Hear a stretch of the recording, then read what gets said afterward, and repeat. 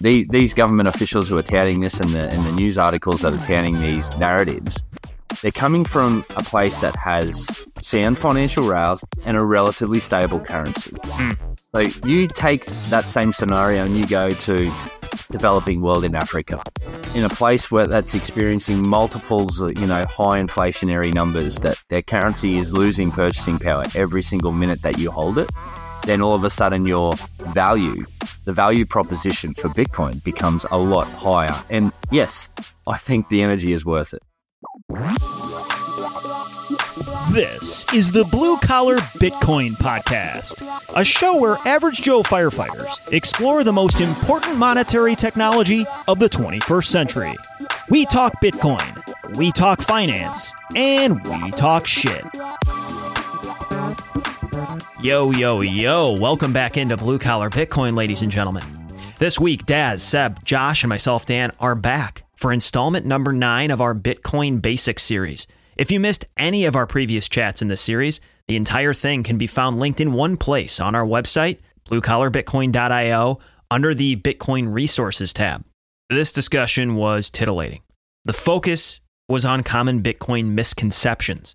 The four of us explored and busted through numerous common pieces of Bitcoin FUD, including Bitcoin has no intrinsic value, Bitcoin wastes energy, governments will ban Bitcoin, Bitcoin is a bubble, Bitcoin is too volatile, Bitcoin can be copied, Bitcoin is used by criminals, and more.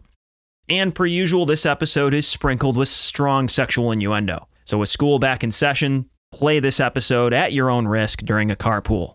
Throughout this series, we have frequently talked about Bitcoin self-custody. Although this is doable for all, we understand the trepidation and apprehension that comes with taking control of your Bitcoin. If you do need help with this process, Daz and Seb have just stood up a new service at Looking Glass Education called Coddle. If you're looking for personal support on your self-custody journey, visit lookingglasseducation.com and click on the Coddle tab, C-O-D-L. Speaking of self-custody, the hardware wallet or signing device we utilize here at BCB is none other than the Cold Card, made by CoinKite. It's Bitcoin only. It's ultra secure. It's easy to use. It has the option to be truly air-gapped. It's got specialized chips specifically designed to store secrets. This beautiful little fucker does it all. If you've been delaying this self-custody process, just stop. Get off your ass and at least start exploring. You can use code BCB, that's code BCB, for an arousing discount on one of these calculators. And lastly here, before we get into it, a reminder that Bitcoin is more than a protocol. It's more than an asset. It's a freaking movement. Get out there and go meet some plebs. Go to a conference. Bitcoin Amsterdam is coming up October 12th through the 13th, and Bitcoin 2024 is next July in Nashville. You can get 10% off tickets for either of these conferences with code, you guessed it, BCB. Daz, Seb, Josh, welcome back. Greetings. 4 cooks back in the kitchen to dish up, hopefully, a delightful Bitcoin Basics cuisine. This is episode numero 9, number 9. Can't believe we did 9 of these already. It's crazy. Yeah. Today's goal is FUD, misconceptions of Bitcoin. We were all 4 stressing before we started because we're like, holy shit, this could go for 6 hours. We're going to try to set these cans up on the log and knock them off. There's just so many ways this thing can fail that it could take forever. Yeah. Seb, you got a story for us, you said, man. You should hit that. Let us hit us with that story. So, long story short, I help out. There's a family about 30 minutes away. They've got a kid who's in a wheelchair, and I go down about 30 minutes, take him swimming like once or twice a week. So I'm at the swimming pool, doing our thing, taking him swimming, throwing him off the diving board and stuff, and I get back to the changing rooms, and my phone is in my other pocket when I get back, and I was like, fuck, someone's stolen my freaking keys and wallet. They went through the changing rooms and stole my keys and wallet. I was like, God damn it. So I went up to the front desk and was just like, hey guys, I just had my keys and wallet stolen. I'm just going to check my car's still there. Walk out front, my car's still there, so that's all good. Walk back to the front desk, talking to the front desk. They're like, we're going to call the police anyway, just because there's been a theft. The policemen arrive and they're just like, oh, so which car is yours, just so we know? And I was just like, oh, I'll show you guys. And I walk out into the car park. It's like, they stole my car. And so they basically went into my locker, took out my wallet, took out the car, stole my car. And then I was stranded at the swimming pool with this kid in a wheelchair. Had to call his dad to come pick us up.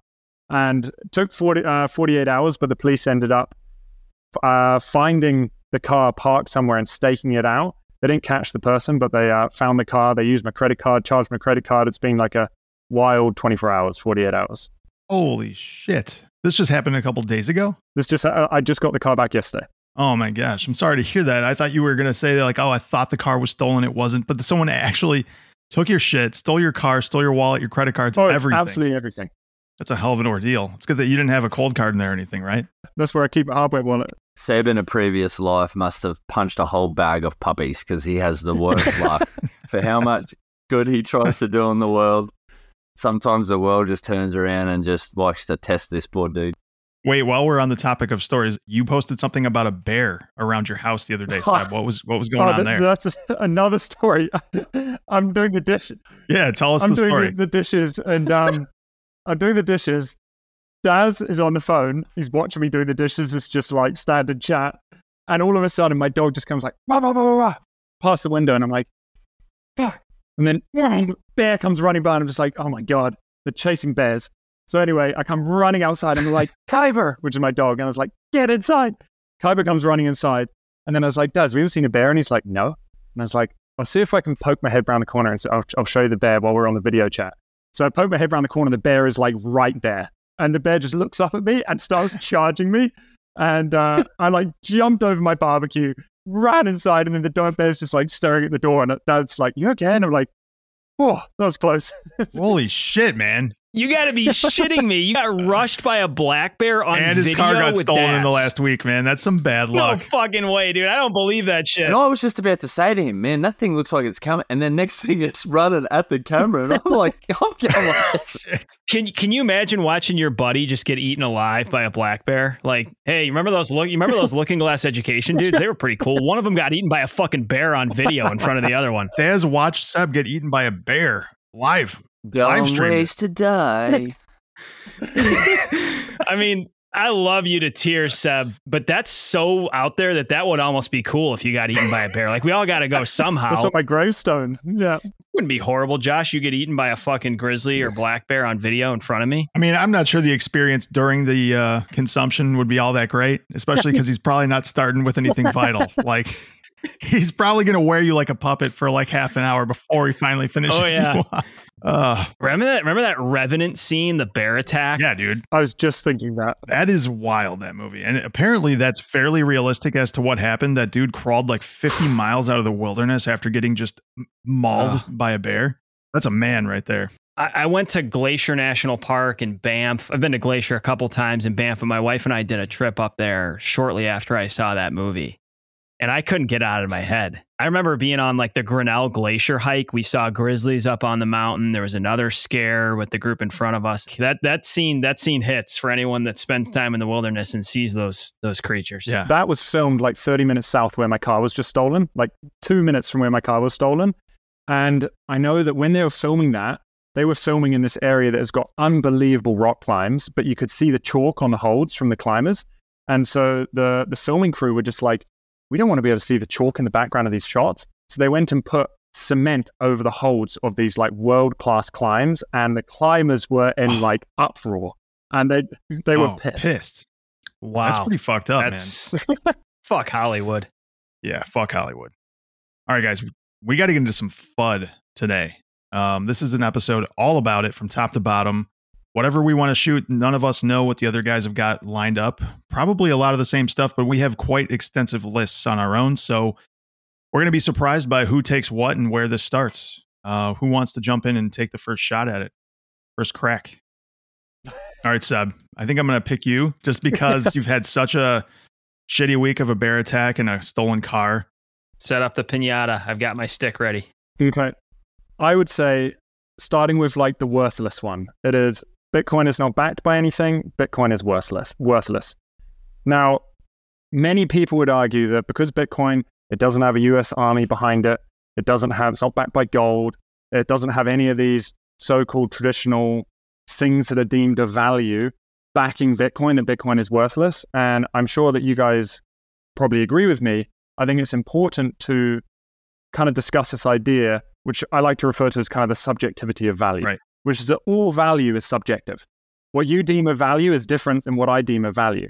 Now, to give you an example, if I have a down jacket and I live in frickin' Siberia, that down jacket is probably worth quite a bit of money. If I have that same down jacket and I live in the middle of the Sahara Desert, I have no use for that down jacket. And so that's kind of highlighting that depending on the environment, different things are worth different amounts. And it's the same with money. What makes Bitcoin valuable is that Bitcoin gives us a way to trustlessly and permissionlessly transact our value across borders. Now, that may not be valuable to someone who lives in New York, who is a billionaire, who has an in with the banks and gets cheap fees and whatever, and has never had a problem with confiscation of his money. But if all of a sudden you are someone who's living in Africa, who has had massive rampant inflation, you've had your bank close and confiscate your money, you're not able to transact, then all of a sudden the benefits of Bitcoin start to be pretty mesmerizing and powerful. So like there I want to start, but you guys can kind of take it where you want to go with that. I had intrinsic value on the top of my list as well, and had quite a few mentions of gold in there. And a way you could approach that as well is to ask somebody who would submit that gold has intrinsic value, but Bitcoin does not, is to ask them, well, what gives gold intrinsic value exactly? Because, I mean, short of saying, well, you can use it in electronics, gold really doesn't have any use besides jewelry or ornate objectivity. Like you can put it on around your neck, you can put it on your finger, but it is and has always been just something to transact value. And the only reason that is because it's a rare item that has built this network effect over thousands of years to remain valuable. So people just have used it inherently to transact value. So it's really all about network effects in the end. So it's subjectivity, rarity, network effects. It's like the trilemma or trifecta there that Bitcoin also has. It just hasn't built nearly the amount of time that gold has had so far to prove itself, which it's in the process of doing. There's just no way to rush that. And it's interesting. Like I read a thread a little while back, and actually, to be honest, I think it was Naval Harari who posted this thread. And although I tend to not the biggest fan of kind of the World Economic Forum and the stuff that Naval does, he posted a pretty interesting thread that was talking about how money is merely just a story, and the most powerful stories are the ones that win. And this goes back to that subjectivity of value. If you're able to tell someone a story that resonates with them, that aligns with their values and their beliefs, the more powerful that story, the more they'll believe in it, and the more they'll put value into this thing, such as, say, Bitcoin or the US dollar or any other currency. And so this is where you can have a currency like the US dollar that may be the king right now, but as that story starts to diminish, as the government continues to debase the currency, as they start to lose power in this global race that we're seeing right now, that story is going to diminish and people are going to lose trust in that story and move their money elsewhere. And so ultimately, whatever succeeds in this monetary domain, whether it's gold, whether it's US dollar, whether it's Bitcoin, has the most powerful story that aligns with their values. The other thing that's really interesting, and we were having a discussion the other day, Seb, with another solid Bitcoiner, Peter Dunworth and Andy from the BTC Advisor, and he put it in a really interesting way that the industrial use of a certain metal or a monetary good, the higher the industrial use case, the actual worse it is as a monetary good. So you often hear that, gold has its industrial use. That's what gives it intrinsic value, where you can say, well, copper is, a great example of something that has higher utility as an industrial use, but it makes a less good money.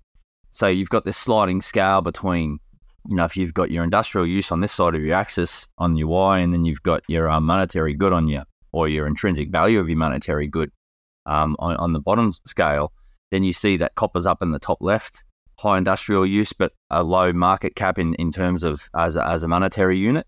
And then, you can look at silver, has slightly less industrial use and a slightly better monetary premium.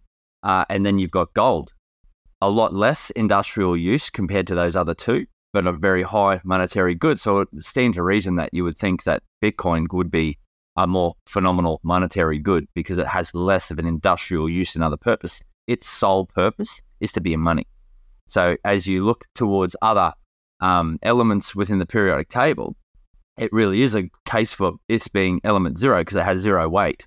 And when we look at scarcity, that's what makes our money inherently good as a store of value, is its inherent scarcity. And we've never had a commodity, whether it be digital or physical, that is finitely scarce. We don't know how much gold there is. We don't know how our ability to extract gold out of the sea. I think we've touched on this a few times during these various pods that we've done.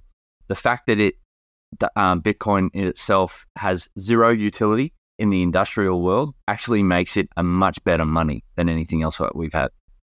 Well said on all fronts. Here's a few of my statements regarding the Bitcoin has no intrinsic value. I like how you started, Seb. All forms of money, all forms of value transfer that we use are abstractions, they're fictions. I think it can actually be argued that Bitcoin is one of, if not the most real money in existence. What is more real? A frumpy, neutered, roly-poly black bear in a zoo, or that thing you encountered in your backyard that survives out in the wild? Unlike fiat and unlike a lot of centralized monetary systems, Bitcoin has monetized completely on its own, totally organically. And for that reason, it has been selected on the free market. And I think it can be argued that it is more real and more robust than the fabrications that exist in central banking and fiat. The other thing is just to say it has no value completely disregards what makes for good monetary technologies. We've covered this in previous episodes, but when you talk about divisibility, scarcity, liquidity, fungibility, portability, and many more, Bitcoin checks these boxes and demonstrates that it has a lot of profound characteristics that make it extremely useful and usable as money. There are very real drivers of demand, to kind of piggyback on my last point. And I've made this statement before. It reflects this slide that I put together a while ago, but it's frictionless money in an age of a ton of fragmented fiat currencies. There's 180 fiat currencies. There's an obvious need for a digitally native, interoperable global value transfer. Bitcoin solves that problem. It's unconditioned and permissionless in an age of increasing surveillance and censorship. It's anti-fragile, juxtaposed against one of the most highly levered financial environments we've ever been in. And it's the hardest money in human history at a time when money is maybe most soft. The last thing I'm going to say on this front is that saying that Bitcoin has no intrinsic value is a very, very first world statement, as has been alluded to already. There's this piece Lynn Alden wrote. We'll link it down in the show notes. I think the title, it's one of her monthly newsletters, The World's Money Problem. And she starts out this piece asking a question. Very challenging question for anyone that knows anything about global finance. She says, imagine you live in a developing country with an ongoing severe currency devaluation problem, which exists all over the place. You want to sell your existing home, hold it in some stable liquid value, and then probably buy a different home in 2 years. What do you hold it in? When you really get down to answering this question, you realize that list gets really small and Bitcoin gets really bright and noticeable. So if you're a refugee fleeing a country, if you're a small business owner in a country with hyperinflating currency, if you're not privy to first world financial products, Bitcoin makes more sense more quickly, in my opinion. You bring up such a good point, which is the fact that I was mentioning kind of talking about the story, but the story is also tied in with the characteristics. And so the story has to align with the characteristics. For you to have a strong story, you have to naturally meet the characteristics of which are in your story. And so Bitcoin claims to be permissionless and trustless and scarce and whatnot. Whereas when we look at the US dollar, at one point, yes, the US dollar held value and it was one of the dominant players in the global currency race and whatnot. But over time, the story is slowly diverging from the characteristics it claims to be. And I think that's where it's slowly losing that race. And that's where Bitcoin is kind of being able to kind of step up as people recognize actually it's staying true to its values, at which it kind of portrays. There's a quote from Satoshi, which I'm sure you guys are familiar with. He talks about, as a thought experiment, imagine there was a base metal as scarce as gold, but with the following properties: boring gray in color, not a good conductor of electricity, not particularly strong, but not ductile or easily malleable either, not useful for any practical or ornamental purpose, and one special magical property: can be transported over a communications channel. That's it. I mean, that was from 2010, that quote. Yep. So that's the end of the podcast, guys. We're done? For sure. Saying that Bitcoin has no value and then realizing it's the first real solution to a global digital asset that's neutral, that can be transported at the speed of light. Nothing else is really competing on this front. It's just comical. I mean, I'm not saying Bitcoin's guaranteed to succeed. I'm just saying that it's not solving any problems and has no value is an asinine statement that's just indicative of no research. Yeah. All right. Who's up next? Daz, take us. Pinata number 2. Bitcoin wastes energy. So one of my favorite ones, obviously Sparky, engineering background. So very similar to what we were just talking about, like defining value, is value is subjective. So is energy use is very, very subjective. And when you start to hear these arguments, particularly from when it's coming from a government official around my use of energy, it is very, very, I think, authoritarian to a degree to be questioning how people use energy. So I don't go into your home and I don't see how many hours of YouTube you're racking up. Or Xbox. How much energy is your Xbox wasting, man? Yeah. Or porn. Ooh, which shall not be said. We don't watch porn. The king daddy of digital energy, quote unquote, waste. And I think it's one step removed. When you start thinking about YouTube and Xbox and all of these things, it's like, well, my phone doesn't use a lot of energy itself when I'm viewing this thing, but it's the servers on the back end that are churning away really burning, because computational power is expensive. It does take a lot of energy. And that's what I guess it ties back into a little bit of the previous discussion around the value proposition behind what makes Bitcoin valuable, is the fact that it does take a significant amount of energy to secure it. And we've spoken about this in the past in pods, that's inevitably what it does actually give it intrinsic value, is the fact that you have to expend energy, you have to do the work in order to be able to win the right to obtain the blockchain, the block reward for the computational power and to win the right to append a new block to the blockchain to include all the transactions. And what makes it inherently scarce and valuable is the fact that I've had to do computational work, so it can't be co-opted. It can't be, nobody can copy, paste, hack it. Otherwise, that's what makes it secure.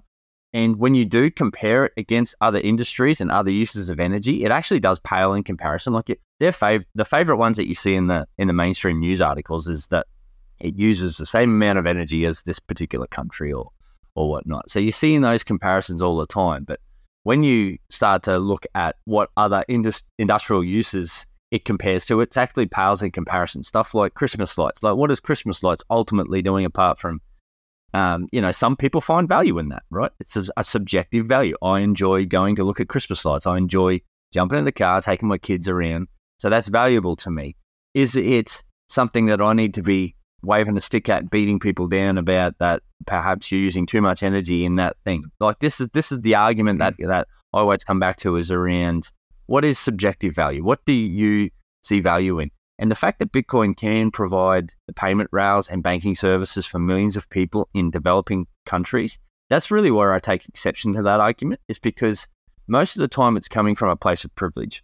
These government officials who are touting this and the news articles that are touting these narratives, they're coming from a place that has sound financial rails and a relatively stable currency. So you take those that same scenario and you go to developing world in Africa, and in a place where that's experiencing multiples of, high inflationary numbers, that their currency is losing purchasing power every single minute that you hold it, then all of a sudden the value proposition for Bitcoin becomes a lot higher. And yes, I think the energy is worth it. I'll tee it over to you guys for further discussion. I think you started in the perfect place, Daz. I'm going to, in a second, round into what I think are the decarbonizing, at least carbon neutral characteristics of Bitcoin. But the first place to start is exactly where you did, which is the subjectivity of the usefulness of energy consumption. People that think Bitcoin is wasteful think it's wasteful because they don't like it and they don't see the value in it. And if we start playing that game, we get into a regulatory energy future that nobody wants, where centralized policymakers are deciding what is and isn't a valid use of energy consumption. If the free market values such and such and is willing to pay for it, that should be allowed, Bitcoin included. And I don't like the fucking Bachelorette, but I don't want to, regulate you out of watching the Bachelorette. I mean, how much fucking... This is where the other point you made, people are divorced from an understanding that digital things require energy. Netflix, your computer, AI, Google, they require energy. And a lot of people don't even understand that. So that's a place to start when this begins, is communicating digital things also consume energy. To pivot over to the carbon neutral, even decarbonizing effects, We talked a lot about this in our basics episode 5, so I recommend people go back to that and listen. But the summary statement here, which isn't going to land if you haven't done any research on this, but is that Bitcoin does seek out the cheapest energy on the planet, which is often renewable. It uses an enormous amount of wasted energy. It can be symbiotic and co-located with many renewable projects, any application that requires heat. It's an incredibly unique buyer of energy. It's mobile, it's location agnostic, it's the pinnacle of flexible demand. It can be turned on and off whenever. It's also a load balancer. It can bolster grids. We've seen that happen down in Texas. Summary statement, if all that went over your head, it is a free market subsidy for renewables, and the evidence is increasingly showing that it is either carbon neutral or decarbonizing. So even when we start to admit that it does consume a lot of energy, it could be one of the key pieces of scaffolding that gets us to a more renewable-rich future. Yeah, 100%. I'll try and keep this succinct because I can talk about that particular subject for hours. But like, I'll give you a really good example of how it could potentially be the missing puzzle piece for a renewable future.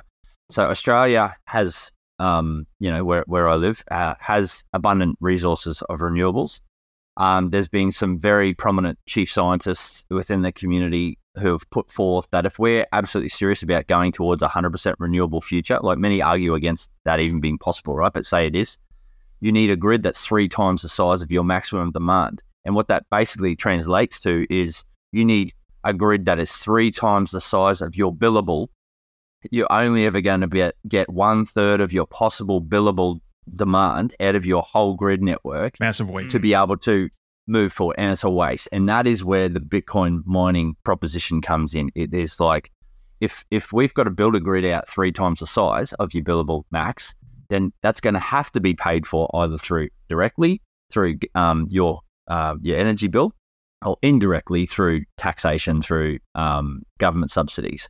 So why wouldn't you overwhelmingly, with arms wide open, welcome a flexible demand soak that can tie in and capitalize on those projects to soak up the excess 2/3 when it's needed, and then be able to switch off when it's not? What is up, folks? It's Dan here, and I'm going to take just a quick moment to talk to you about where Josh and I buy our Bitcoin, and that is at Swan Bitcoin. The two of us have now been dollar cost averaging on Swan for years, and here's why. It's user-friendly. The fees are low and transparent. Withdrawals are absolutely free. They offer attentive expert service, and Swan has a full suite of financial services, including an IRA product where you can roll a traditional or a Roth IRA into Bitcoin, Swan Private for high net worth individuals, and coming soon, Swan Vault for collaborative custody. In our view, Swan just gets it. They're focused on Bitcoin only. They provide really solid and ongoing education, and they strongly encourage self-custody. Maybe most importantly, it's low friction. Setting up and accessing a Swan account is so easy that it's boomer and firefighter proof. Keep that stack thick. That's THIC, no K at the end, at swan.com. And it's interesting because what you guys are talking about, because I think what many people miss when they're looking at Bitcoin is that we're not just using energy and then we've just got this consumable, which is the case in most situations where you turn on your Christmas tree lights, you get some lights for a few moments, and then you turn off the lights and cool, you've used up a bunch of energy. But Bitcoin is also an alternative energy source. So when you are using energy to obtain Bitcoin, Bitcoin is not the end consumable. You can then use Bitcoin to then go and purchase other things. And it is a store of that energy in the meantime to go and purchase other things. And I think one of the resources that really enlightened me of this was the What is Money episode with Michael Saylor. And he describes how Bitcoin is essentially a battery. Given that the only way to obtain, say, money is to work and be remunerated in the form of money, basically we're expending time and energy to obtain money. We want to be able to store our time and energy in something so that we can then go and expend that time and energy at a future time and hopefully get paid or obtain something of equivalent value to the energy we expended. So in a sense, money is just a battery. And so Bitcoin, all it is taking this energy that has got no other use that Daz is talking about, storing it in a monetary asset so we can then go and use it at some other point in time. So it's not a consumable. And I think many people miss this point. We're not just burning Christmas tree lights for frickin' 500 hours and we've got a nice show, and then we have no other use case. We can go and use it elsewhere. God damn it. That's a good point, dude. Well said. Well said. I wanted to swing this back to Austrian econ for a second, because one of the most basic tenets of Austrian economics is subjective value. And if we are talking about any entity, a bureaucracy, anybody being able to tell you how and when you can spend your energy, money, anything on a market product, they are massively messing up the mechanism for signaling through the market what is valuable, what is not valuable. And those types of mislocations in the market do build themselves into big problems later on, as we see with the way the Fed manipulates interest rates. I just think this is a massive mistake for especially something as important as energy to be manipulated in this way, as far as renewables. And then if we're allowed to spend money mining Bitcoin or not, the market or the individual decides what's best for themselves. If they've done the calculations for themselves to know that this is the best allocation of my money, my time, whatever it is that resource is that they want to allocate, they should be doing it. And the greater market, everything works in lockstep to make it efficient. And efficiency is what makes everything better and more valuable for everybody. I think it could be said, as I just try this idea out, potentially the most harmful base layer thing you can fuck with in the world today is value and money. But maybe equal, if not more dramatic, is fucking with energy. Yeah. Centralized manipulation of money isn't going well. It's already existing in energy, but if we're to accelerate that, fuckery is going to ensue, and it already has. I mean, we saw even the last couple of years what happens in Europe when basically decarbonizing before they're ready. You get natural gas bills that are more than your mortgage. And that's just a teaser into what happens if you really get going here. Yeah. And there's one more sort of point that ties into this energy piece before we rotate out, and that's Bitcoin miners specifically being the carbon emissions focus that it gets. And it's a major misconception, because ultimately it is just electronics. They don't emit carbon, and they're no different than plugging in your electric vehicle. So often our electric vehicles, when we're plugging them in, gets this nice green framing. It's a green energy source. But at the end of the day, they're just plugging into the same energy sources as anything else. So on the back end, many layers removed from your outlet at your home is coal-fired plants, gas-fired plants, fossil fuels, making up a lot of the puppy's crying here. You might have heard that. A lot of the energy base still globally is dirty fossil fuels, right? So just plugging in a green electric car is emitting the same amount of carbon as plugging in a Bitcoin miner. So it is no less or no more. But if anything, Bitcoin miners specifically, the incentive structure around how it works, the profitability, makes you seek wasted or trapped energy sources. And more often than not, the larger mix of that energy source is renewables.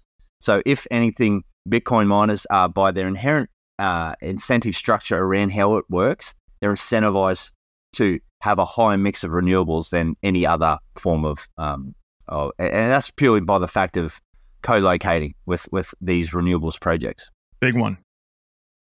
Josh, you want to go with numero trace here? Yeah, I'll pick up numero trace. I think one of the most common ones, and it's a pretty easy one to spell at this point, but it's still one we have to talk about just because it is still in the common zeitgeist of most people when they listen and hear about Bitcoin. It is the old classic, this is going to get banned by the government. And I mean, every day that goes by, I think we're all less and less apprehensive about that. I mean, some people never have had any apprehension about it. You understand that there's this game play that goes on between countries, like El Salvador says Bitcoin's legal. United States says it isn't. There's going to be a mass exodus of at least people that have a significant amount of Bitcoin to get out of this country. And therefore, there is a tug and pull going on throughout the world. There's only a few countries that have actually banned it. China, I think it was Qatar. There was one other Middle Eastern country, probably Iran, I believe. None of them have done it successfully. This thing slips through the cracks everywhere. It's a very slippery hog, as we always say. There's no way you can cut your people off from the internet. There's just no way. There's VPNs. There's always somebody with the know-how and how to do it. I mean, just ask 12-year-old Josh if he could get a hold of porn when his parents banned it. I can guarantee you the answer to that was a resounding yes. And this is the same exact principle that's going on here. Weird shit too. Real weird shit, dude. I would not want to know what he was into at age 12. It was pretty legit. Okay, so you're knocking me off my game here. So a lot of people would say like 6102 in the early 30s when they banned gold in the US. Like this could happen again. But we could go into a long-winded discussion about how different gold and Bitcoin are, how they, physically are obviously very different. One is a piece of metal you have to hide in your house. The other one is digital that can be stored anywhere, including, a tattoo on your body or something. What I'm saying is it's extremely easy to hide this because it doesn't even really exist physically. But yeah, without being put at gunpoint by your government officials or put in a cage for 30 years until you give up your private keys, there's no one that's going to physically be able to take this from you. And one last point before we open this up to the crowd. A couple of I wouldn't say front runners. One front runner, DeSantis, is accepting Bitcoin for his election campaign. And I believe Kennedy is as well. When some of the most prominent front-running presidential campaigns are accepting Bitcoin, it's hard for me to believe that it's going to get banned anytime soon. Yes. There was, and don't quote me on this, I remember reading an article a little while back, and I'm no legal person, so I can't necessarily say whether this is 100% true or not. But given that Bitcoin falls under code and freedom of speech is obviously protected under the First Amendment, I believe through the legislative system or the legal system that code is protected under free speech, given that it's just freedom of thought. And so this has gone through the court in many instances when it comes to software and whatnot. And so I believe that when it comes to Bitcoin, it's going to be incredibly hard for the government to ban Bitcoin, given that Bitcoin almost falls under free speech. Yeah, not only that, Seb, it's math. Like you dig enough layers down, and basically all Bitcoin is math at its base layer. So to ban Bitcoin outright is to basically ban math. So my ability to hold 12 or 24 words in my head is essentially just mathematics protecting my ability to move Bitcoin on the blockchain. So in order for you to ban it outright, like good luck. You can ban the on-ramps and off-ramps. You can introduce frictions to make it a little bit harder to interact with if your main goal is to move in and out of Bitcoin. But as you start to understand Bitcoin and what the value proposition that it actually means for me as a human to navigate through no matter what happens, I don't plan on selling it anytime soon. And, as the demand increases globally, people's willingness to accept it for other goods and services is only ever increasing. Like it's slow now. Like I couldn't say that I could necessarily go out and buy all of the things I need for my family right now in Bitcoin, but it's ever increasing. We're starting to build communities around, parallel systems outside of government controlled money. That's an absolute use case that people are really starting to adopt. And I think, like I said before, government wants to ban it. Good fucking luck. Like, you can't stop it. You can't stop math. You can't stop freedom of speech. Yeah. The way I would put it is Bitcoin's not just an asset or a protocol. It's a movement. It's a powerful idea. And trying to submerge that very large, well-inflated beach ball underwater, you can do it for a period of time, certainly not indefinitely. Some great points already. I mean, when people think that central governments around the world can collude and cooperate to ban this, I think they're just wildly optimistic about how capable these institutions are. I mean, dude, look at COVID the last year or two. Like, if you think they can accomplish anything in a coherent manner, and even within their own government, they're a complete charade clown show. Right. Look at the war on drugs. I mean, we're talking about one of the hardest technologies to ban in human history. It's an encrypted, globally distributed digital ledger that can be stored in your head. I think there are short, medium-term risks, which maybe I'll round to in a second. But long-term, I mean, banning this thing is akin to banning the internet or something like that. It's just outlandish, especially when you have this mainstream momentum. This risk has dwindled significantly for me in the however many years we've been involved since 2017. I mean, you talked about politicians, Josh, but you got huge asset managers. I mean, back to the ETF and biggest asset managers in the world, right? You got S&P 500 companies. You got notable politicians. You got billionaires and huge money managers. Tudor Jones, Stan Druckenmiller, Bill Miller, Kathy Wood, Jack Dorsey. The list could go on. The IRS has given it legitimacy with the commodity label. And there's just an increasingly large and wealthy voting bloc. And if you fuck with this thing, you are attacking their balance sheets.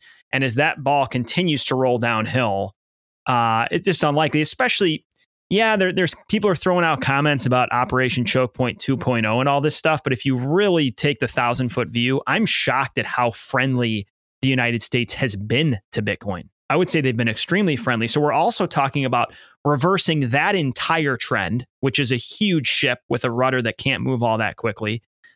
It just seems so unlikely. Now, I still factor this in. I think it is a viable question to ask. I mean, as you said, Josh, there is some historical precedent. I mean, they did forbid legitimately holding the escape valve the last time things really debased with Executive Order 6102, and they could do harm. I mean, if they really went after exchanges and they really went after the spots where people onboard, it would really affect the value, at least in the short and medium term. But long term, good luck.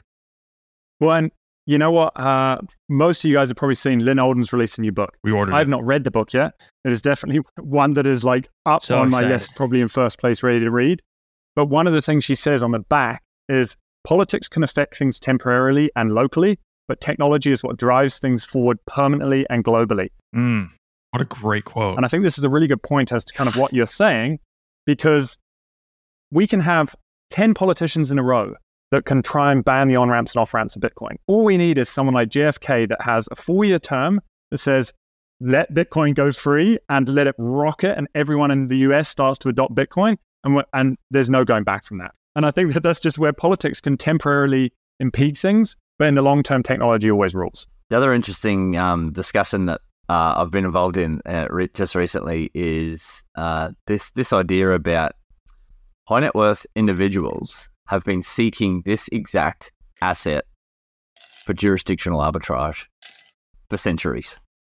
So if you're a high net worth individual, you're largely beholden to whatever jurisdiction you reside in for your asset allocation. So you've got to buy property in your backyard. You've got to buy, you can't always get access to property in other markets. Same with stocks.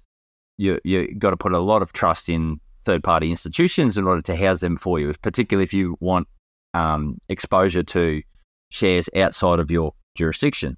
Not always can you be the certificate holder for the bonds or the shareholders. So it's starting to get a lot of interest from asset allocation, jurisdictional arbitrage perspective, where I want to hold a significant amount of my wealth outside of the country I reside in.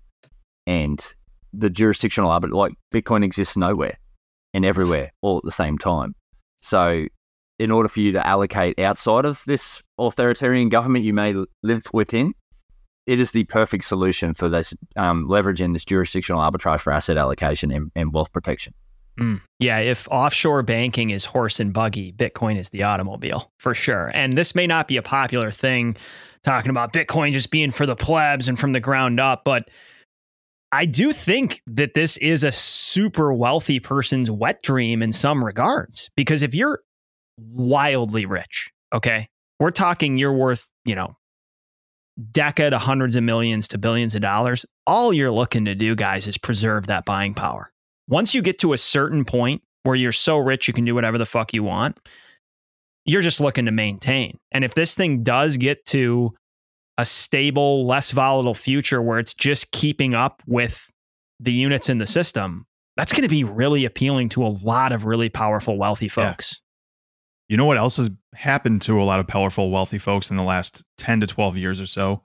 The banks in Switzerland have changed the way they operate, and the IRS can basically put them on like a sock puppet, like they can do for anyone else in the world, which never used to be the case in the past, at least according to the Wolf of Wall Street, which is where I did the research on this comment.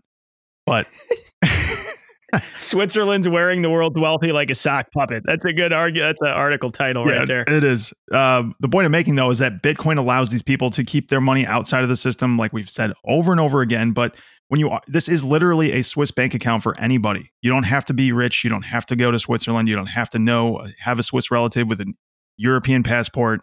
You just need to buy some Bitcoin, and you have all of the same benefits that all those super rich people did when they were embezzling money and putting it in Switzerland by flying it on, the tits of some hot blonde. And the wolf in the 80s. You can do the exact same thing. You don't need a blonde, tits, an airplane, or a Swiss banker. You just need to buy some Bitcoin. You do not need an aunt overseas with a hairy pussy to have access to a Swiss. And you don't have to do coke and try to fuck her. That one well said. Well said. Maybe the most profound segment of the episode. Yeah, that was well orchestrated. Anything to add here before I go to another one? Guys haven't seen The Wolf of Wall Street enough. By the way, we've been getting more messages, guys, from people that tell us we're too vulgar and our language is inappropriate. So that one's not going to help. I'm guessing we're going to get a couple of emails. That's probably the worst one we've ever done right there. What are they expecting from a couple career firefighters who say in the introduction, we talk shit? I mean, what's the expectation? It's kind of mind-blowing that people get so bad. I mean, I get it. Like they're probably sitting in their car on a road trip listening with their kids and like, this is all pretty tame. And then suddenly they talk about Margot Robbie, and the Wolf of Wall Street getting fucked and getting dollars taped to her bush and sent to Switzerland. All of a sudden, they're like, what the fuck is this? Yeah. Sorry. What's a hairy bush, Mom? Sorry to parents that were listening on a road trip. We apologize. The dad is going to quickly be skipping the 30-second button to skip ahead on this bit. For sure. All right, let's relent now. Let's give him a break. Next one. We can take this one out quickly, I think, but it needs to be said. I've heard it recurring more recently. Bitcoin is a bubble. My first comments on that, if that's the case, it's the longest and most repetitive bubble in human history. Yes, if you're looking at a linear chart of the last 2.5 years, it might appear that way. But when you zoom out and you look at the cycles and the fact that this thing dies and lives again, it pulls the old Jesus resurrection move over and over again. We can prove this one, though. An entire other segment of people mad at us now. Yeah, you're right. We've pissed everyone off in this episode now. I think we'll link this down in the notes too. Bitcoin obituaries. But yeah, when you look at a long-term log chart, you see a completely different picture. I mean, it wasn't that long ago in the last major liquidity crisis. We were down at $3,000. We're trading in the upper 20s, near 30, and euphoria is mostly rinsed. And I mean, just looking at these cycles, you go from $0 to $20. You get a 50x banger after that from the last high. Then you get a 20x banger. We just went up to almost $70,000, guys. $1 trillion market cap. Yes, it's one of the most volatile assets on the planet. You can say it's a balloon that inflates and deflates, but you certainly can't say it pops because the thing just keeps getting bigger. And this is kind of one of those things. I'll close my comments here by just saying people are just going to need time to see this. For someone that got introduced to Bitcoin in the last cycle, they're not really going to believe this reality, right? The reality of Bitcoin's scarcity and value proposition until they see it reach all-time highs again. Price is the great teacher. And when people realize finally, oh my gosh, this is different than other, periods of hollow euphoria, that's when it really clicks in. I think it's also really important to note that many of these other assets we're looking at, whether it is, and this kind of ties into the volatility aspect as well when we're talking about Bitcoin as a bubble, when we're looking at whether it's equities, whether we're looking at gold, whether we're looking at real estate, whether we're looking at bonds, all of these markets are fully saturated. And so you're only really getting movement in these markets when you get monetary expansion. Bitcoin is not only getting movement in these markets when we get monetary expansion and monetary contraction, but on top of that, you're also getting adoption. And Bitcoin is so incredibly disruptive that it's basically stealing capital from all of these other assets. And Bitcoin, as many of us have described and many others describe on kind of this show, Bitcoin has the potential to be a multi-trillion, if not $100 trillion asset. So over time, we're just going to continue to see this bubble expand and expand and expand as it continues to disrupt all these other technologies and steal capital from other assets. Yeah, volatility is no doubt the hardest thing for most newcomers to grok and to get comfortable with. And many argue that the volatility is going to smooth out over time.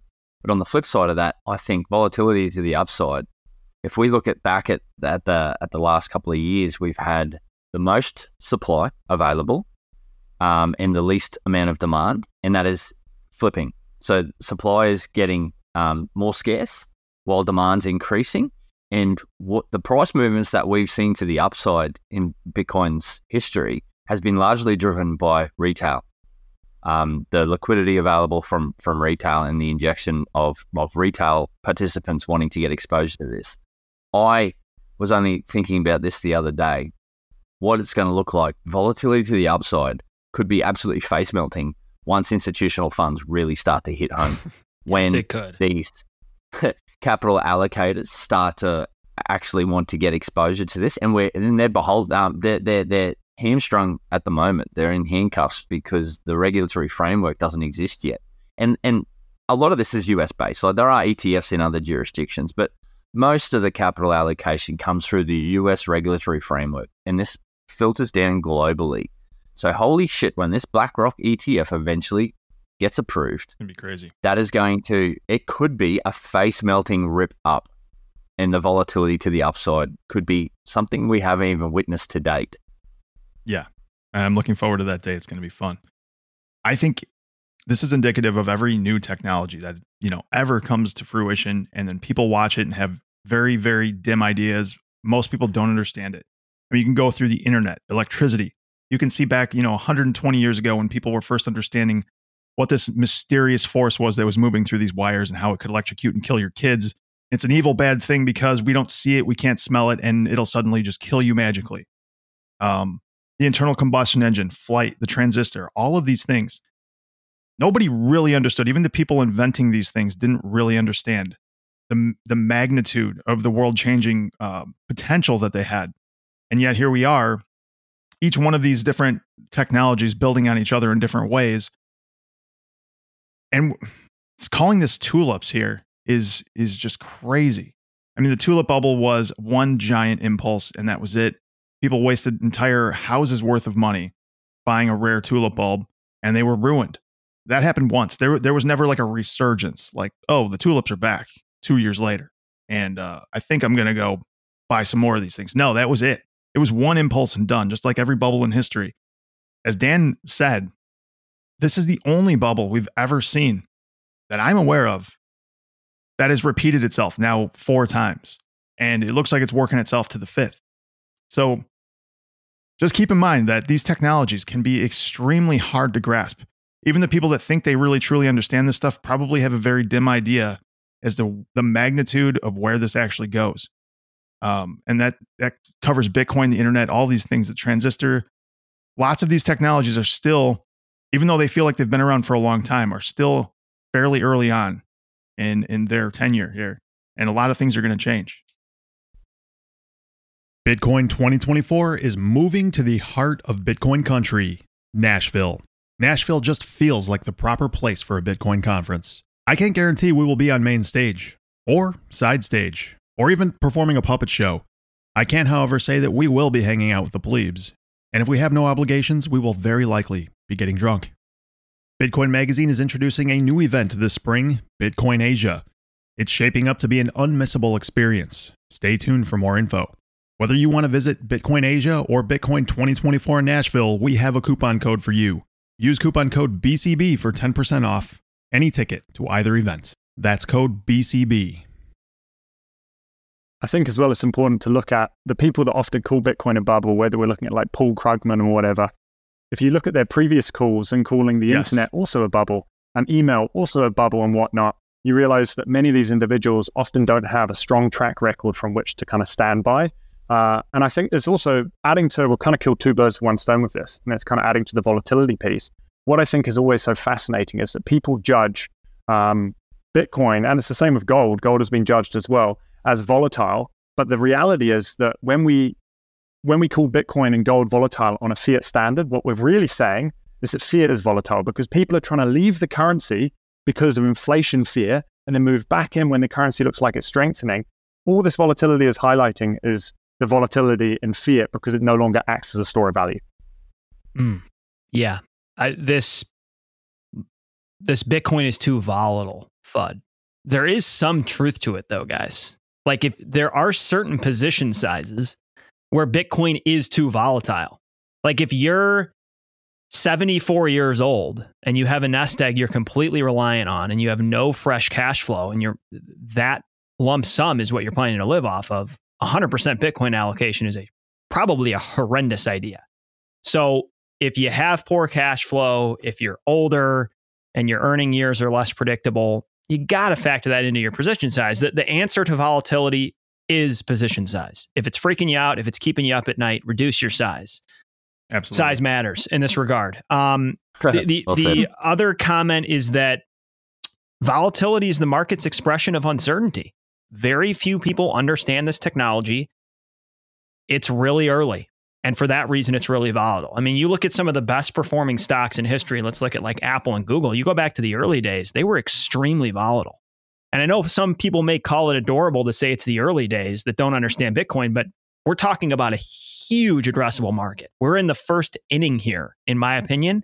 And so it's kind of like, I don't know, venture capital, early startups, IPOs. Like it's got that kind of volatility because very few people understand it. And we're still in the phase of price discovery. The other comment is that, and Seb, you hit on this, but volatility is sort of just the cost of doing business here, because if you want absurd upward volatility, you're going to have to weather significant downward volatility. And if Bitcoin has had anything, it is absurd upward volatility. I mean, can be argued this is the best performing asset in human history. You can't have that without really significant down moves. And of note, it's volatile because it can't be manipulated, right? There's no reaction in supply to temper upward moves, and there's no Fed put or liquidity spigot to mitigate downward moves. It is at the will and mercy of the free market, and that's why it behaves different than artificial stability in the current financial system that comes with a litany of risks, debasement and inflation kind of as the headliner. I was going to add one more quick point, which is building on this idea that, because you're obviously talking about kind of volatility and how to approach it, and upside volatility, downside volatility. Again, when you're looking at traditional finance, the way they often measure volatility is through something called the Sharpe ratio. And the Sharpe ratio, when you're looking at portfolios, doesn't differentiate between upside and downside volatility. And so that's really important, because when you're looking at, say, a pensioner, of course, a pensioner doesn't want to see, if you've got 5 years, 10 years until maybe you're going to kick the bucket, you don't want to see massive volatility in your portfolio. So Sharpe ratio makes total sense. But for most individuals, if you've still got 30, 40, 50 years left on this planet and you want to kind of build your portfolio and build wealth in an inflationary system, then you want something that ignores sharp and downside volatility, but has potential for upside volatility. And that's where Bitcoin, even as a small allocation to your portfolio, can be incredibly beneficial. It's been the best performing asset since inception, and it's annualized something like 200% a year, which is just crazy. It's also a function of liquidity. So Bitcoin trades 24/7.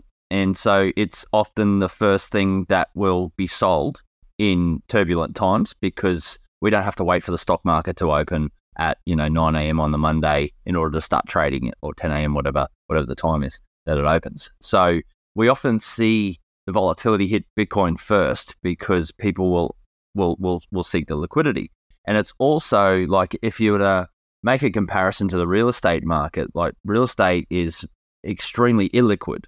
So if you were able to price your property every single day for real estate, how much volatility would you actually see in the real estate underlying?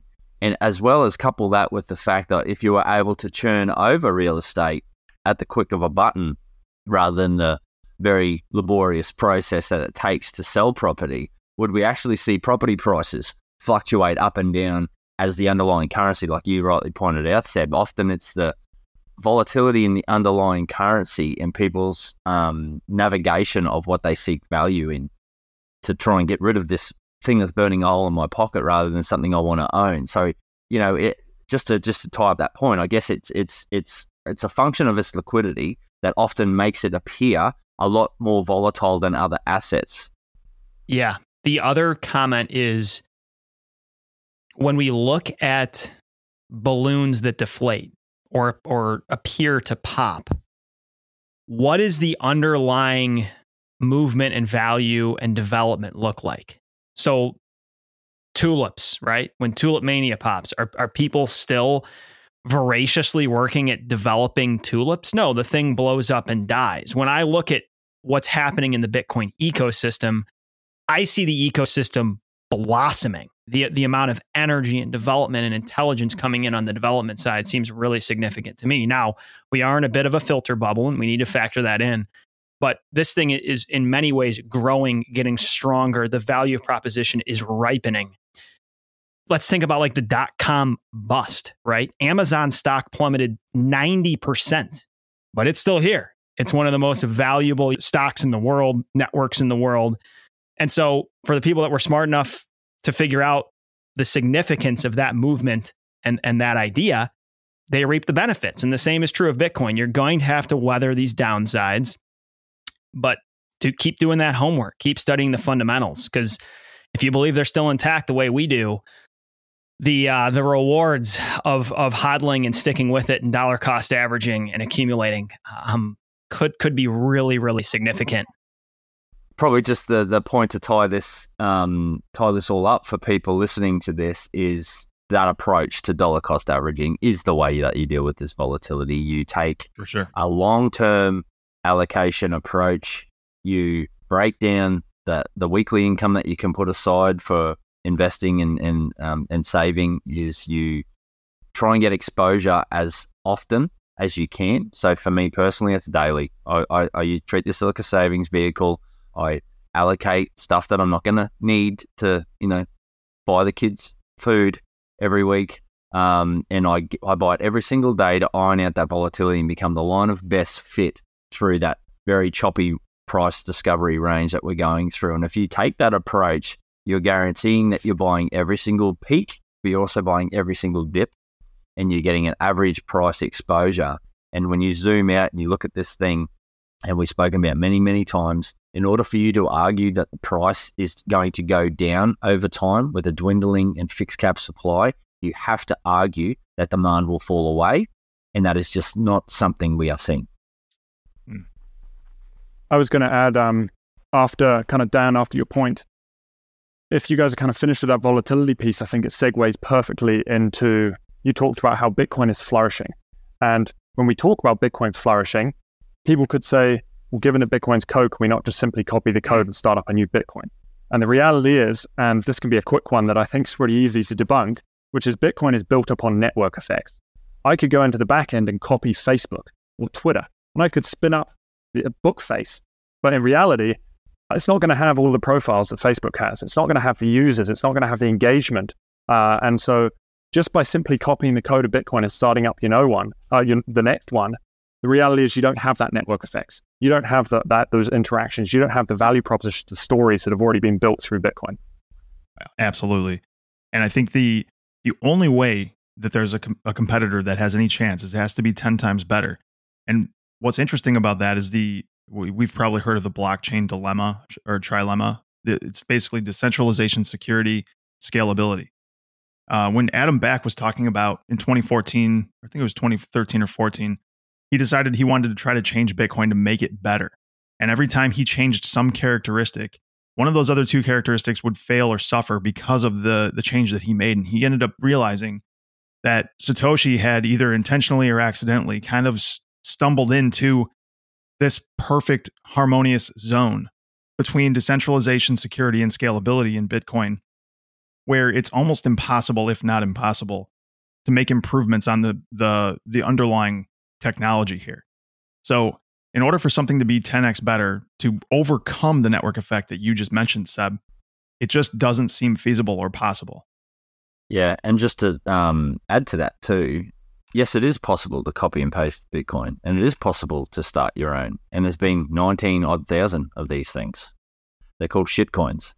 And in some way, shape or form, Bitcoin was the first, so they've taken that as a protocol and they thought, okay, well, we're going to improve it or we're going to change it. Now, in order for you to gauge the success of them being able to do that 19,000 plus times, it's probably even more than that. Just look at market cap.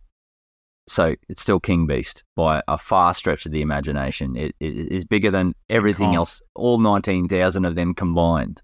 It's still bigger. So, that just speaks to the success of being able to copy and paste it, and speaks to the network effects. For sure. And how do I phrase this? The fact that it is completely open source and has been from the very, very start, and it has not been usurped, is a testament to how anti-fragile it is to being usurped. Like it's everyone's had the opportunity at the phase it's been the most vulnerable to step in and provide an improvement, and no one's been able to do that. And it's going to get increasingly hard to do that. Like, I think saying that you think a new protocol is going to come along and win out in the digital store of value frontier of money is just a gross misunderstanding of the power of network effects and financial plumbing. A lot of altcoiners, I think, if I was to maybe throw a stone, I think a lot of them lack, and certainly we do too, but like, if you don't have any understanding of how the current financial system works and some of the basics of economics, it's just easy to think that, oh, just a better idea is going to come along and just, it's better, so it's going to work. That's just not how things function. Like, you have to deal with all the pieces of financial plumbing that have been innovated on and around Bitcoin for a long time that replicate current structures in the financial system, liquidity, derivatives markets, increasing regulatory clarity, even just educational and societal understanding, which are important. As this thing enters public understanding, which it has, the word Bitcoin is now ubiquitously understood by most people that live on this planet. It's hard to get back to that point. There's been so much that's happened. And the last comment I'll make is that Bitcoin is imperfect. All networks and things we build on are imperfect. Like, I'm sure we could have a better electrical outlet. I'm sure the internet protocol stack in many different ways could be improved. But it's not, because it's what everybody's using. It's what we've built on for a long period of time. And for me, I think we are past the event horizon. I think we've crossed the Rubicon. In this application, the movement and storage of value and the saleability across time and space of digital money, I think the hardest network is going to be Bitcoin. Both of you guys, and Josh, you mentioned this earlier, you mentioned something, which is the fact that, like, in order for something to really come and disrupt, it needs to be that like 10x better. It needs to show significant improvement. And like a perfect example of this is when typewriters came about, they started to jam because people were pressing the keys too fast. And so they ended up creating the QWERTY keyboard, that's just the keyboard we use on our laptops today, to slow down typing speed, to reduce efficiency in order to stop people jamming the keyboard. Yet today, I would say that the English-speaking language, 99% of people use a QWERTY keyboard. We can move over to alternative keyboards, which improve our typing speed by 10, 15, 20%. But the reality is that most people don't, because we're used to it. It's not a 10x improvement over the old keyboard. I did not know that. That's fascinating. That's incredible. Seb, you're on fire today, dude. Seb's making birdies today, dude. He's flag hunting. I need to fucking steal his car more often, because you're hot. You're hot today, dude. Guy gets chased by a bear, gets a car stolen, and comes in here chipper and nailing it. Man, oh man, profound zinger after profound zinger. I've got a little bit of an experiment that I did using an AI for this episode that I think you guys might be interested in. And I figured, because it basically uses, it searches the language models or just massive amounts of data for what are people looking for with a certain specific subject matter.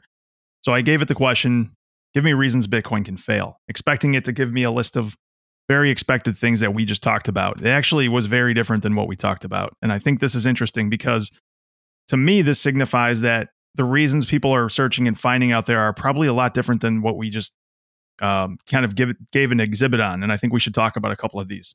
Actually, I think we should talk about one, because the others are so ridiculous, they're not even on the radar. The first thing was phishing attacks, which is insane. Like, that's just a standard email phishing attack. Like, if that's not going to take down Bitcoin, it's going to take your Bitcoin if you're dumb enough to give them your seed keys, but there's no risk to Bitcoin there whatsoever. Number two was social engineering, which is just a catchphrase for all these different kinds of digital phishing attacks, hacks, what have you. The one that was a little bit more interesting to me was transaction malleability. And this is the fact that, so if I send Seb a transaction and before it's confirmed, I go back in there and I change the transaction, give it a higher fee, I can change the transaction before it's actually confirmed on the blockchain. The thing that was interesting to me is that the way Google Bard described this attack was as if anybody could make that happen from anywhere else without the keys to that transaction, which I was like, wait a second, that is definitely not true. So I dove in a little deeper to understand this better, because I didn't want to present this without knowing what I'm talking about. But yeah, this is actually telling people, if you search this on Google using Google's AI, that this transaction malleability is a bug in Bitcoin that can cause the transaction to be changeable by anybody before it's confirmed, which is 100% bullshit. So I just thought that would be an interesting thing to bring up, because it didn't even hit my radar as something to talk about during this episode. But the fact that AI is telling people that that's a bug in Bitcoin, I think is an issue. The AI is trying to accumulate. Is what's going on. It's trying to accumulate. What was it? We had a panel. This is a kind of the Vancouver Bitcoin meetup. This is a little while back, and we were discussing this whole idea of what are the biggest weaknesses to Bitcoin. And what I kind of end up falling back on is this kind of famous Mark Twain quote, which actually I think is at the start of The Big Short. I think it's the first thing that comes up, which says, "It ain't what you don't know that gets you in trouble. It's what you know for sure that just ain't so." And I think that we tend to think that it's always going to be these external things. Bitcoin's going to be attacked by the freaking US military and fighter jets. And the reality is that it's not going to be the US military. It's not going to be the US, probably the on-ramps or the off-ramps.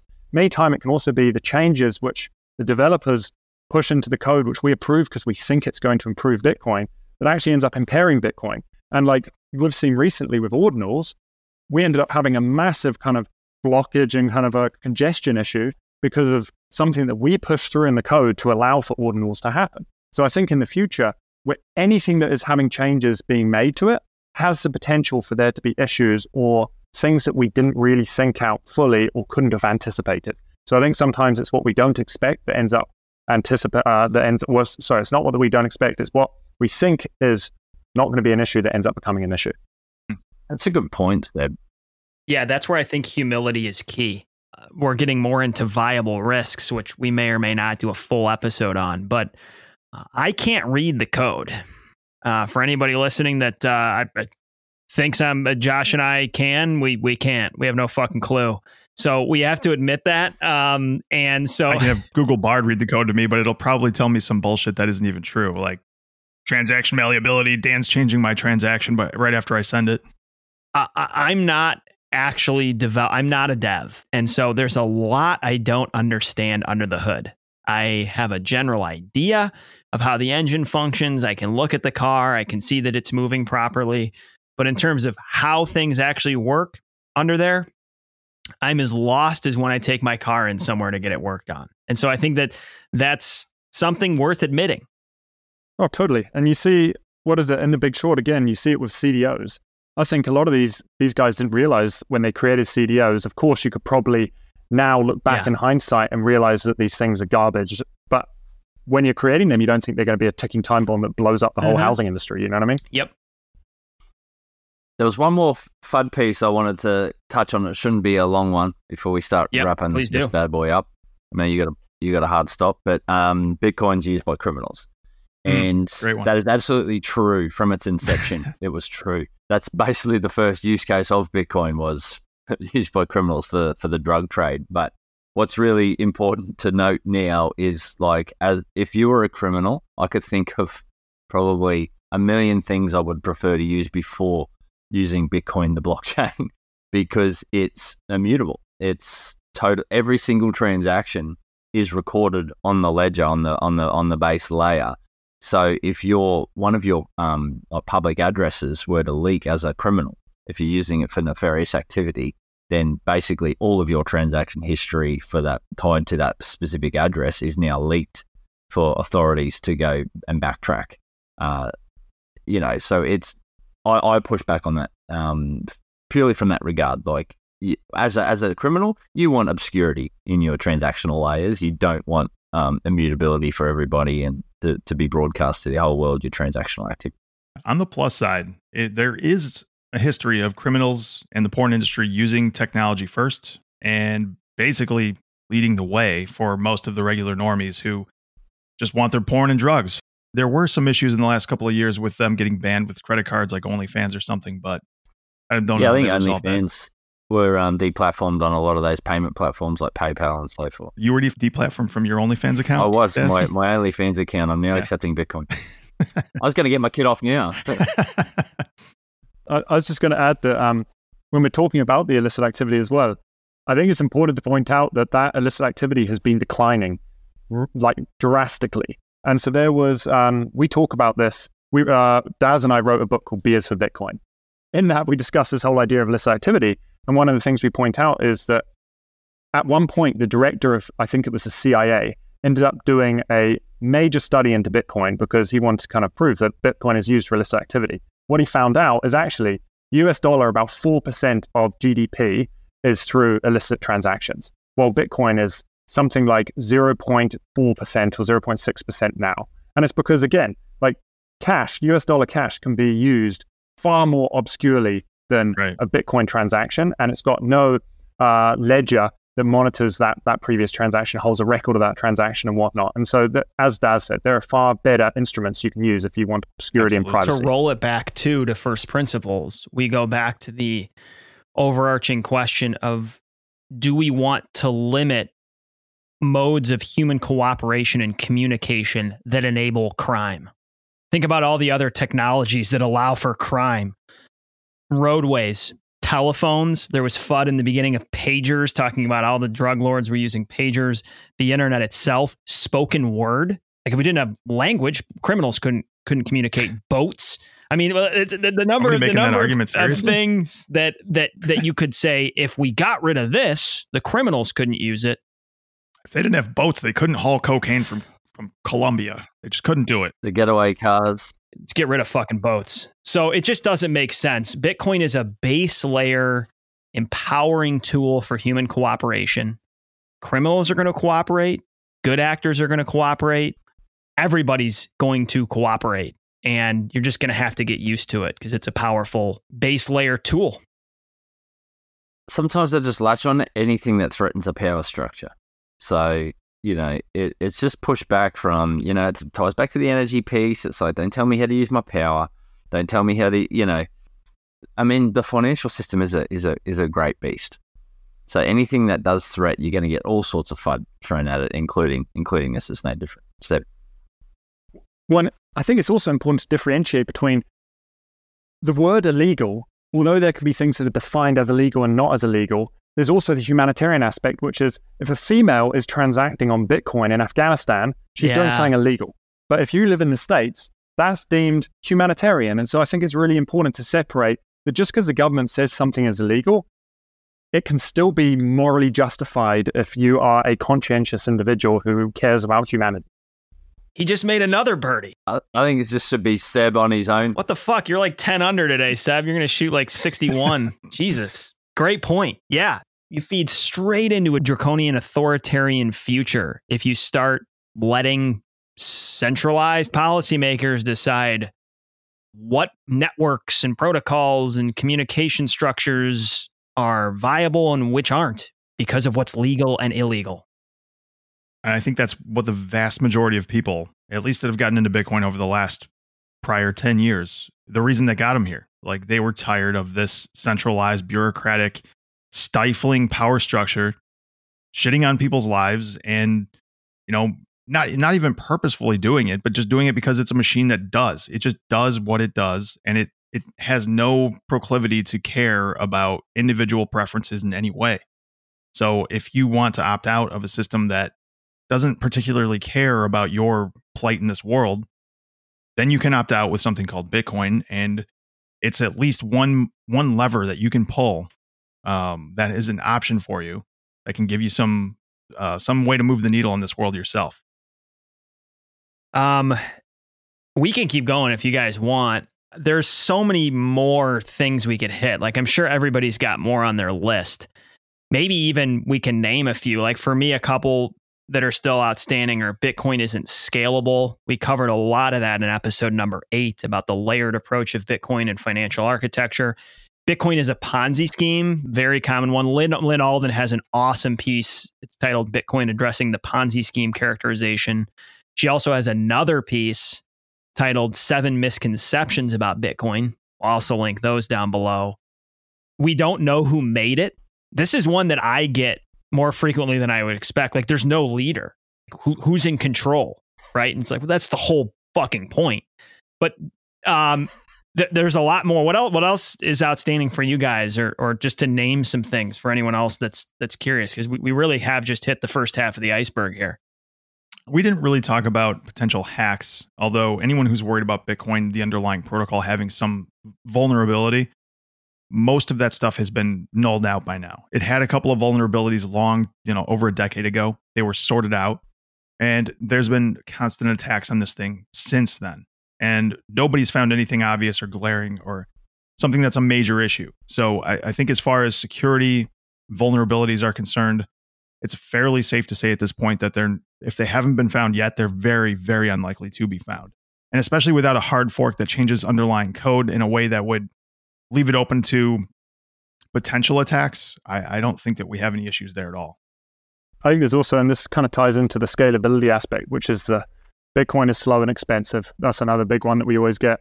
And then the one, to be honest, the one that I still am not 100% sure on, which I still haven't formulated an opinion on, and I don't even know if we can formulate an opinion on until time passes, which is the fact that Bitcoin naturally over time, because we have the halving cycle, how are we going to be able to, with transaction fees, fund miners? And that's where, given that mining is obviously what secures the network, we need to make sure that we have a large enough security budget. And is that going to be possible through transaction fees? That's a big one. Yeah, well, I think what was really interesting in the last sort of year is this ordinals and the competition for base layer transactions. Like that is, over time, I'm becoming less concerned about the fact that the block reward will be diminished. So around the year 2140, what that basically means for anyone not familiar is the supply cap will be reached. The 21 millionth coin will be mined. And then the only incentives for miners to keep going to append will be the other side of the block reward, which is the transaction fees. And I think, if anything, the blessing in disguise to come out of the ordinal debacle was the fact that there will be competition for block space. There is value in being able to append things, whether it's even a transaction or some other information on this totally immutable ledger. There will be competition for block space. And as we onboard 7 billion plus 8 billion people, base layer transactions are actually going to become really, really rare. Yeah. There's a few things that tie into that without getting too distracted, like UTXOs. There won't be enough UTXOs. There's not enough UTXOs for every single person to have one. So it will naturally saturate, I think. And then the base layer transactions will be utilized for things like really important transactions like high net worth transfers. And we will then defer to the secondary, third layers to do most of the transactions. So I get less than concerned about that over time. And some of those larger transactions will be like the base layer transactions that are needed for the second layers. So Lightning's a great example. Opening a channel requires a base layer transaction. Closing a channel requires a base layer transaction. So that as these layers start to proliferate, it has to interact with the base layer, and then they're going to compete for that block space on that base layer and naturally attract higher fees. The comment I have on fees way out in the future, as we approach 2140, is if Bitcoin is incredibly valuable, if the drivers of demand are there, that we suggest are there, if it's solving all these problems that we say exist, there's going to be a global fee market that's going to be buying a lot of energy.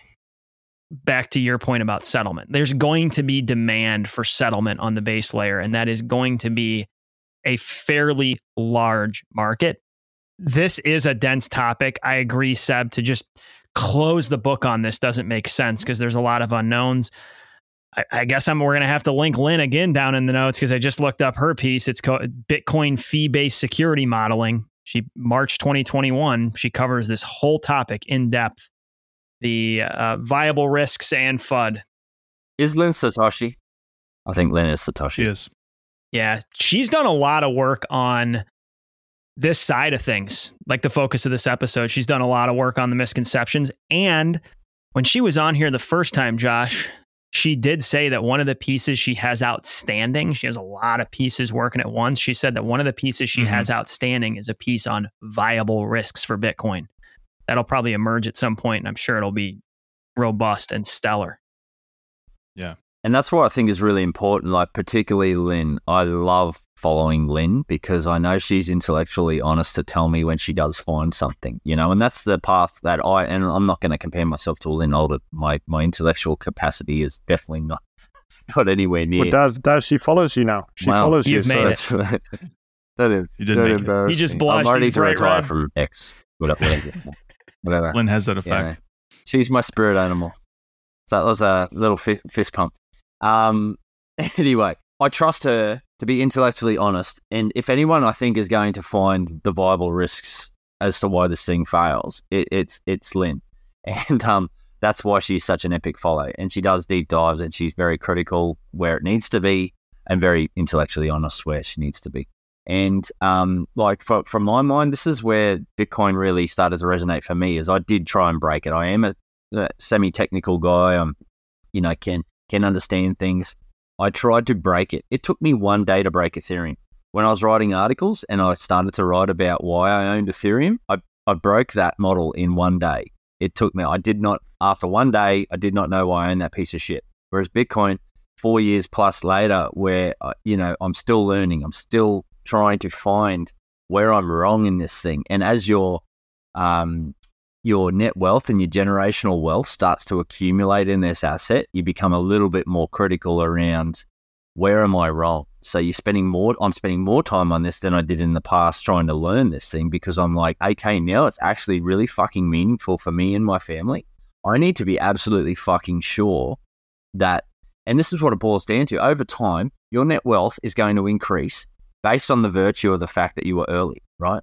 Now, it then becomes a larger percentage of your net wealth. Now, if you go back and you look at the traditional investment model, I should be diversifying out of this somewhat to reduce my exposure, because it is now starting to formulate a large percentage of my allocation. My problem is I don't know what to fucking buy anymore. Yeah. I'm only going to want to sell Bitcoin to buy more Bitcoin. And that's ultimately Just where do I've it. landed. Just do it to make yourself feel better. Yeah, just rebalance back into Bitcoin for yourself. Pay the fees. You kind of hinted at this, but we should encourage people to be skeptical. And the four of us should all remain skeptical. If somebody is asking prodding questions at a dinner party, don't get back-footed. Dig into it and encourage them to continue doing it. Yes, some of it's indicative if they haven't looked at this more than 10 minutes, but you want that characteristic. Dig into those questions. Be relentlessly inquisitive. Nothing's perfect, Bitcoin included. Don't take this episode, audience, as just, oh, okay, cool. These guys said all the FUD's busted. We're good to go. It's a guarantee. Don't take our word for it. Look into this yourself and recognize we did cover misconceptions and FUD in this episode. There's a whole other side to this coin of viable concerns with Bitcoin that exist and will continue to exist. So I think just dismissing this stuff and telling people, get over it, Bitcoin's perfect, that's not the way to introduce people to how they should think about this protocol. I'm just glad that we have Lynn and we can live by the motto of don't trust, verify Lynn. No, what is it? And verify, Just trust Lynn. Just trust Lynn. Don't verify, just trust Lynn. That's an episode. That's an episode title. The other thing I would say as well is if you really want to test your metal, and test the thing, the try and find those unknown knowns or the known unknowns, is start your own meetup, because we've just started that exercise. We got new people and they're bringing fresh new questions to these things, and sometimes you'll get little zingers that you haven't thought about before, or you haven't given enough thought to. So invariably when you've got to teach something, you're going to learn it yourself, and that's a really valuable exercise. Daz, Seb, you guys want to do any kind of handoff or anything before we go? Yeah, you guys are working on something fresh here. Give us just a quick lowdown on that. Yeah, so it was kind of inspiration from this episode, these episodes that we've been on, guys. So a couple of, the plebs reached out to us after our custody episode and just said, I'm legitimately shit scared of taking self-custody of this thing. I've got one friend as an example. Like when that FTX stuff started blowing up, he sold his Bitcoin. He was too scared to take self-custody because he didn't trust himself to be able to do it. And he ended up, like I was telling everybody when the FTX was blowing up, get your Bitcoin off exchanges. But he was so intimidated by it, he actually ended up removing himself from his position, which you could argue was the worst thing he could have done. And so that was kind of the impetus behind us starting a service called Coddle. So on lookingglasseducation.com, you can go on there, Coddle service, and basically it's just one-on-one time you can book with Seb or myself, paid for service, and we'll hold your hand for as long as it takes to step you through your self-custody model, whatever that needs to look like for you, whether that's single SIG, multi-SIG, or collaborative custody. So we're pretty excited to launch that. And it's basically a soft launch. So that's basically, I think this is the first time we've officially, so you guys exclusive, hey? Exclusive access. Does the launch go from soft to rock hard when you announce it on Blue Collar Bitcoin, or? Sure. All right. It's live. The boner is real. It's here. Fully loaded. That's really exciting, dudes. I think there's a lot of need for that. That's another piece of FUD we could have talked about. It's just the difficulties of self-custody, which are real. It's not that easy to do. It's easy to do, but it's intimidating, and you can't go into it blindly. Yeah. You just want to make sure you don't make a mistake that could, seriously cost you.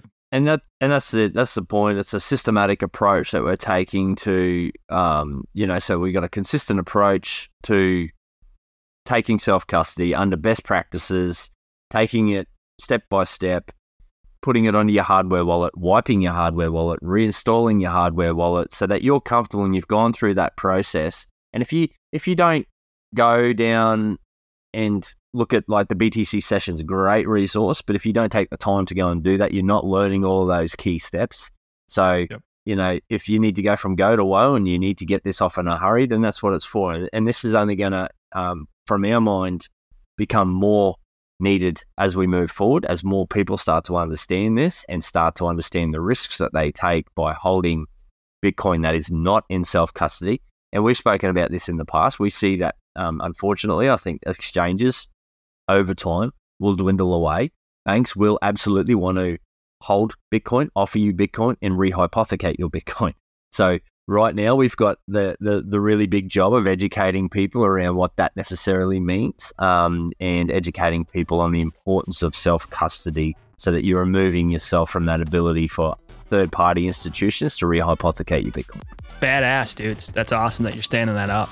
If you're listening and you need help, give these boys a ring. It's going to help a lot of people. Thank you, guys. Appreciate it. Thanks a lot, guys. All right, folks. Thanks for listening. That's a wrap. What a banger. Josh and I look forward to chatting with Daz and Seb each and every month. They are always full of fantastic insights. And even though I've been studying Bitcoin for years, I always learn something when I'm with these two dudes. If you folks want video of these chats, go check us out on YouTube, Blue Collar Bitcoin. If you are listening on audio only, you might as well be earning some sats. If you haven't already, go download the Fountain app and earn Bitcoin while listening to us spew nonsense. Until next time, do me a favor, my friends, and stay happy, healthy, and horny.